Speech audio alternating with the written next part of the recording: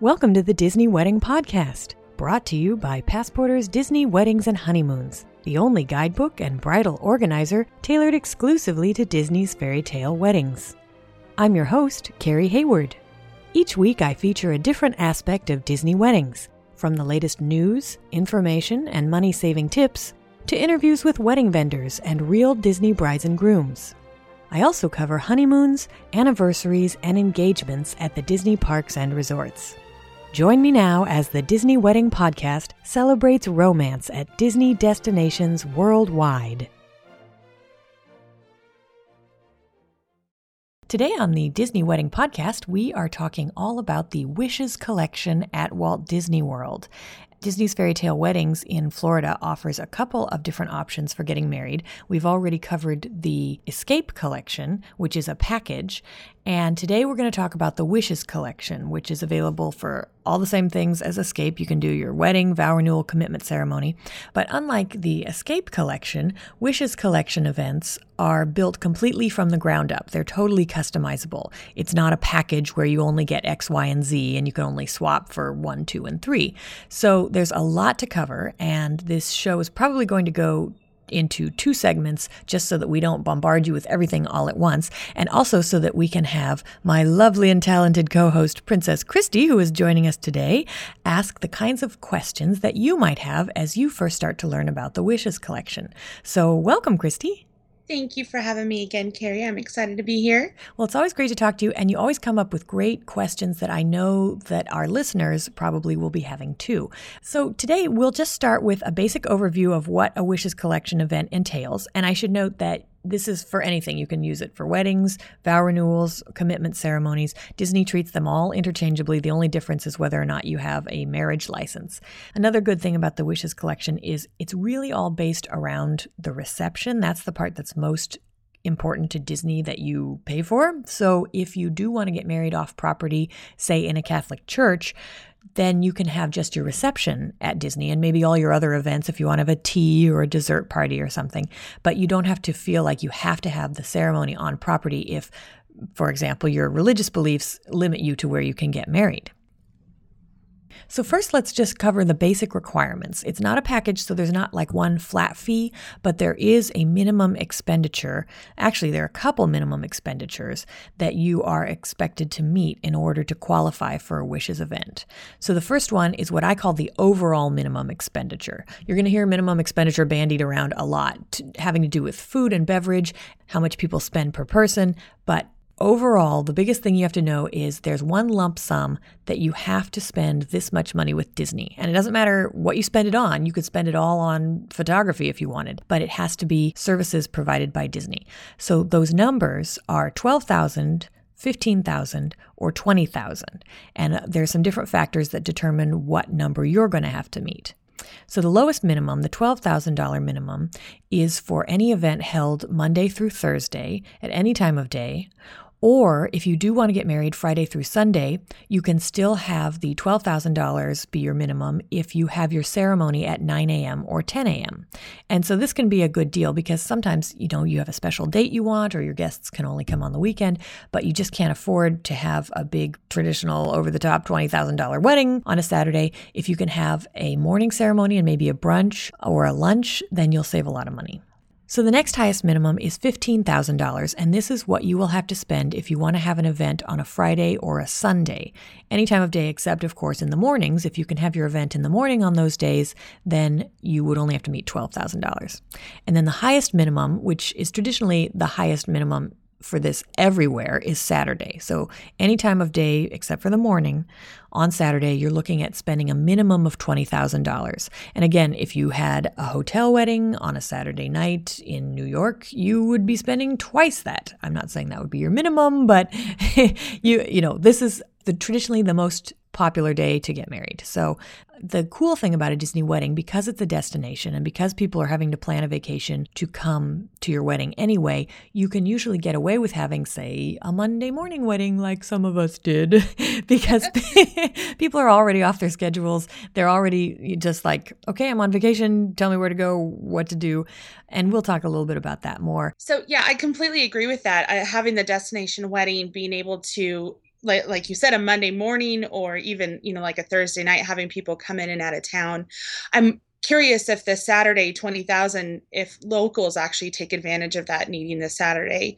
But another good option too is that they do give you the option to do it for $12,000 with the minimums on a Saturday morning. That actually kind of surprises me. I would think that they would try to push a 15,000 minimum for a Saturday morning. Bite your tongue. Don't give them any ideas. Sorry. Keep those thoughts in my head.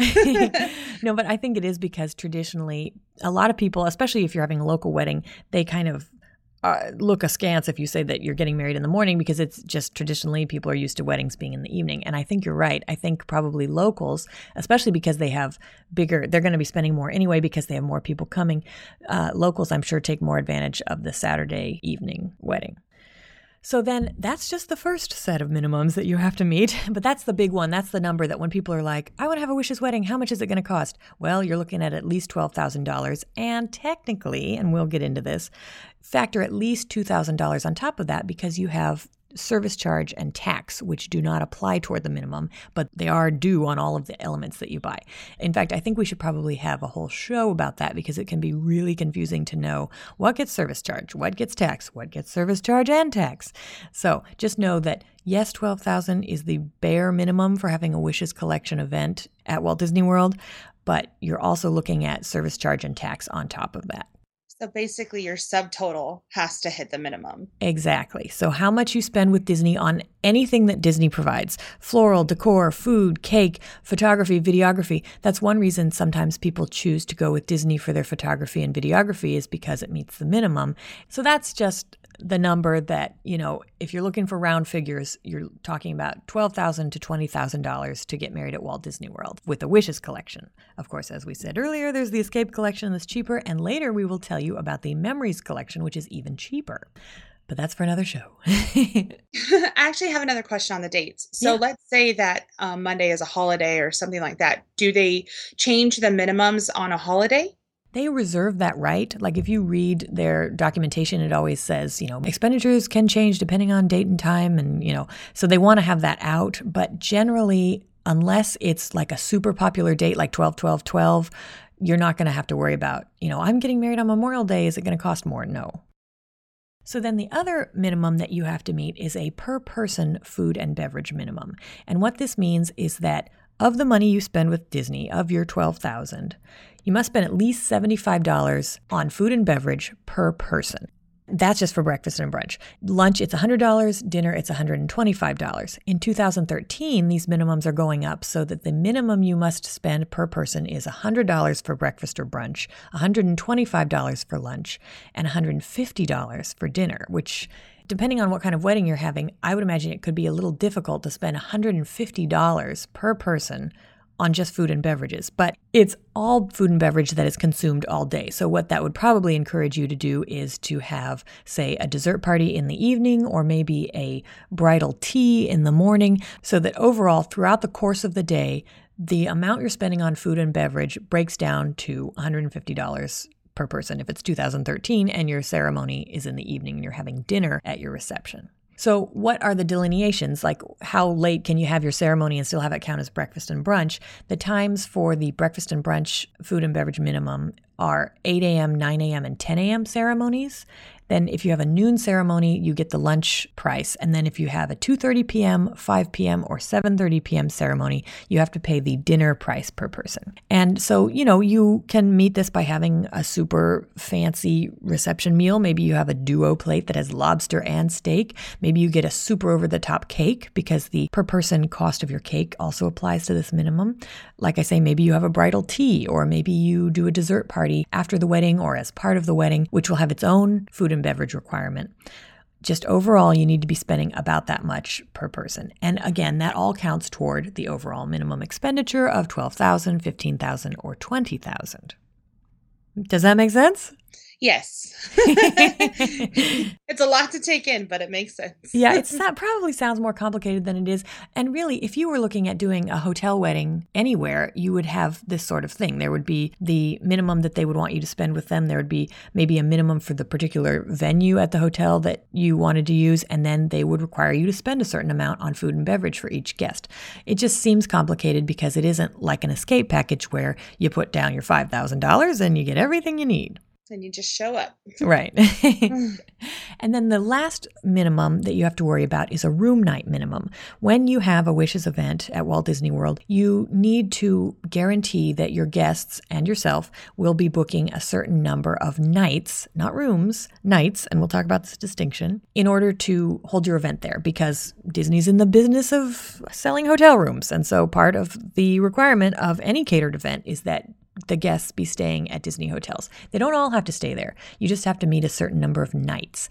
And the bare minimum number of nights is 10, with 25 being the one you want to shoot for, because if you can guarantee 25 nights, you and your groom or bride get a free night at any Disney resort, which is very cool. And you can pick, the most expensive resort if you want, which, as we talked about a couple shows ago, may be the Polynesian.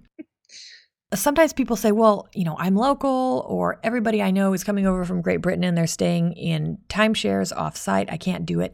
Disney has been known to do these with no room night minimum. So don't freak out if that's your situation, but it is strongly urged that you do set up a room block and meet a certain minimum number of room nights. So, just know that 10 is pretty easy to meet, especially if you're going to stay there, because it's not 10 rooms, it's 10 nights. So if you're having, a 2-week honeymoon, your entire honeymoon stay, if you're staying on Disney property, could meet the 10-night minimum right there, and then you don't have to worry about it. And if you can get some guests to stay, then you could easily earn yourself a free night.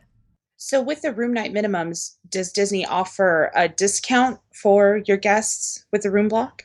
Yes. So when you set up a room block through Disney, and a room block is where you set aside a certain number of rooms that your guests will be able to reserve. And that way, if, say, you're going during spring break and it's really popular and the hotels are all selling out, your guests will know there are X number of rooms that we will be able to book. If you set up that room block through Disney, there are discounts included. Unfortunately, they vary by season and by resort. So generally, you're looking at a discount of about 30% off at deluxe resorts that have convention centers. So like the Boardwalk, the Yacht and Beach Club, the Grand Floridian. 15% off at deluxe resorts that don't have convention centers. So that would be like the Polynesian and Animal Kingdom Lodge. And then about 15%, maybe a little bit less at the moderate resorts, and then less than 10% off at value resorts. But again, this varies by season, and sometimes you find that the general public discounts are actually better than the discounts that Disney's offering in your room block. And in that case, encourage your guests to book those. Then all you need to do is take their confirmation numbers and give them to your room block contact, and they can make sure that you get credit for them staying at a Disney resort without them having to actually book through your room block discount.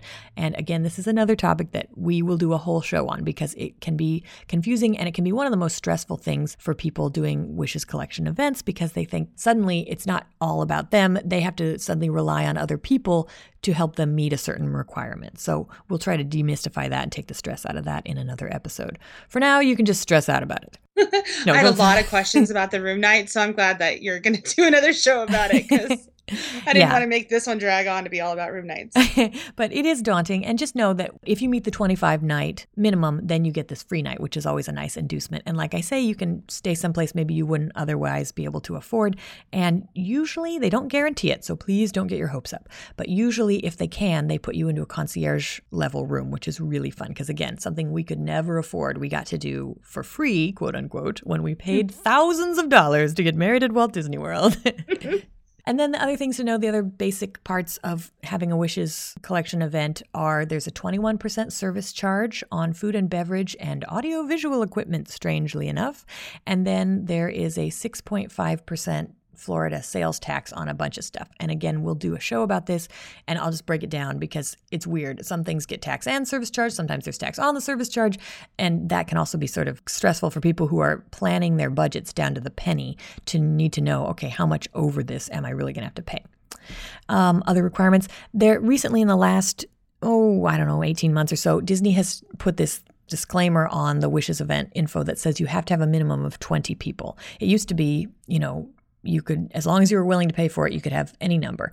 And I think that probably it's just because, especially if you're talking about a dinner on a Saturday night, it would be almost impossible to meet $150 per person food and beverage minimum for, 6 people or something. But if you are only going to have 18 people, you're worried that what if my guest count drops below 20 at the last second? They're not going to cancel your wedding. Don't worry. You would just work with your sales consultant on that and find out what your options are. But in general, you need to have at least 20 people in order to really make a Wishes Collection event work. And then the last thing is you need to put down a $2,000 deposit, which can also be kind of daunting. But wait till we get to talking about when you pay your overall minimum expenditure. That's even more daunting. We'll get there in a second. So next, let's talk about the planning. How does this work? When you decide, okay, we think we can do this Wishes wedding, Wishes vow renewal, what's the process? The first thing that you can do is you can start talking to Disney at about 16 months out and plan a site visit if you can get down to Florida, which is really cool because it helps you visualize, be right there and see the spaces and settle on ones that really do work for the event that you see in your head. At about 16 months out, you can really start talking to Disney. They can send you estimated budgets, just generic budgets of how much they think an event sort of like the one you're talking about would cost. You can use Passporter's Disney Weddings and Honeymoons to plug in all the options that you want and see how much they're going to cost and what your real budget's going to be after service charge and tax. And then the next thing that you're going to do is book at 12 months out. So you can't actually reserve any of your sites until 12 months out now, which can be a little bit stressful for people who have been planning for 2 years. But that's Disney's window. It's not just weddings going on. There are other events going on at Walt Disney World. And so in order to get all that to dovetail, 12 months is a good window for them. And then the next thing that you're going to do is you're going to set up the room block, which we touched on a few minutes ago, and pay your $2,000 deposit in order to hold your date and the venues that you want. And so the room block is really key because you can't go forward with the planning process until you submit to them your selection of which resorts you want to make available to your guests and which nights surrounding the event you want to reserve and how many rooms you want each night. So again, we'll do a whole show about this. We'll try to make it less scary because it sounds pretty complicated, but that's the next key step in planning your wedding at Walt Disney World. You can't really go any further than that until you've submitted your room block. And then the site visit, if you haven't already had a site visit, you can certainly plan to have a site visit. We actually combined our site visit with our planning session just because we couldn't go down a bunch of times. And the planning session is great because basically in the course of one day, you plan your entire wedding. Of course, you've been planning it and you have been doing all the legwork and getting your Pinterest together and maybe a mood board or some sort of, collecting all your ideas. But the planning session is a neat thing that's available just to Wishes and Couture Collection events where you can actually go to Walt Disney World, sit down with a planner, and like I say, in the course of the day, you map out the entire event. And if you want, you can combine your site visits. So maybe like we did our site visit in the morning, and then in the afternoon, we had a tasting session and we went to our planning session. So the planning session usually takes place at Franck's, which is the sort of the face of Disney's fairy tale weddings, and it's over right next to the wedding pavilion. Your session could last 2 hours if you really know what you want, and it's a really simple event. It could go 4 hours if it's really complicated and you can't decide between turquoise and aquamarine for the chair sashes. So, they'll spend as much time as they need to spend with you, but basically you do a lot of the major planning in that one day. And then you go home and you change your mind and you can change everything you want afterwards. So don't worry that you have to set everything in stone right at the planning session. So you cover the whole day from start to finish. Your planner will ask you, how do you plan to get to the ceremony site? What kind of transportation do you need? All the way up through the end of the night, how do you plan to get back to your hotel or wherever you're going to next? And everything that happens in between. Who the names are of your attendants, whose parents are doing what what color chair covers you want. Do you even want chair covers? What kind of floral do you want? You get to look through all these sample cards and books and, online resources. You can bring in your own resources if you want. And then at the very end, the very best part of the planning session, if you ask me, is the cake tasting, where they will bring out little samples of cake and samples of the fillings, and you can try different combinations so that you can pick what you want in your cake. And if you want, you can add a menu tasting, but that's a separate thing, and you have to ask for it. And a menu tasting takes place either in the kitchen of the site where your reception is going to be, or in like a conference room. If like we did our event at the attic, and so we didn't meet in the Boardwalk kitchen, we met in one of the conference rooms at the Boardwalk Conference Center. But like if your event is in Epcot, sometimes you get to go to the Epcot kitchen to have your tasting, which is very cool. So if you're adding on a menu tasting, is there a charge for that? No, it's free, and go hungry. Well, that's good to know. I mean, shoot, with those minimums that they're charging for the for the food and beverage. Right. Yeah, and we can talk about this in a separate show too, but I always say use it as a chance to try the things that you don't know what they taste like. So like if you're having brunch and you're going to have Mickey waffles and you eat Mickey waffles every time you go to Disney, don't waste a slot at your menu tasting on Mickey waffles. Pick something that maybe sounds exotic or exciting, but you're not sure how it's going to taste when Disney makes it. Or maybe if you want, say, the Boardwalk Inn to recreate the Canadian cheddar cheese soup at Le Cellier, have that on the tasting menu so you can see if it tastes the same. I guarantee you it will taste the same. But, But you're not in Le Cellier. Exactly, yeah. Well, and by the same token, when we had an anniversary event at Hollywood Studios, we had them approximate Jiko's white cheddar macaroni and cheese, and it was nothing like Jiko's white cheddar macaroni and cheese. No.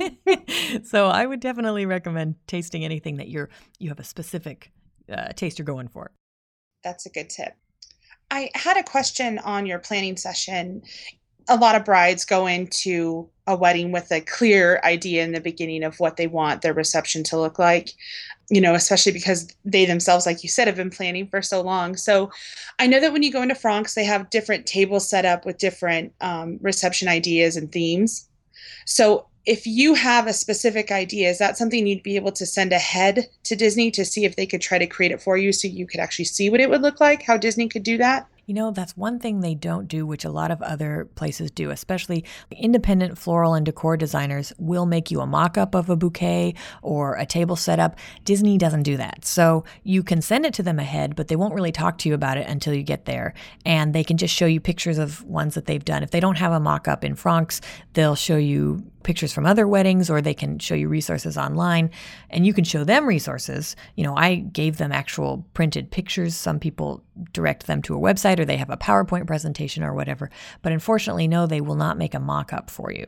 And that's one of the reasons some brides and grooms choose to use an outside vendor for their floral and decor at their Disney wedding, which you can do if you're not having the event in a park or in Atlantic Dance Hall. So that can be a good trade-off. Maybe you spend your minimum expenditure with Disney on other things, and then you use an outside company to do the chairs or the linens or the floral and decor, because, they might be able to make you a mock-up and really show you what you're going to get beforehand. That's good, because some people they need to visualize it. They need to see it to make sure it's going to be what they want before they go in, because that's a lot of money to spend. It is. And, there are a bazillion shades of blue. What's cornflower to you could be Dresden China blue to somebody else. So it is nice to see stuff in advance. Okay, Dresden China blue. That is an obscure color. Sorry. But, if a bride wants it, a bride wants it. There you go. Maybe it's her grandmother's china pattern. It could be. It could have special sentimental value to her. But, Disney does have a lot of samples they can show you. I gave them a little piece of my ribbon, so I wanted to make sure that the ribbon on my bouquet exactly matched this ribbon that I brought with them. But they also had tons of samples that I could have picked from if I wanted to, So they have different stuff on hand for you to pick and choose. Yes, and it can get very overwhelming. With our floral planning session, I was going through the flowers and I kept picking the same flower over and over, thinking it was different flowers. And they kept telling me, no, that's a dahlia. I guess you really like dahlias.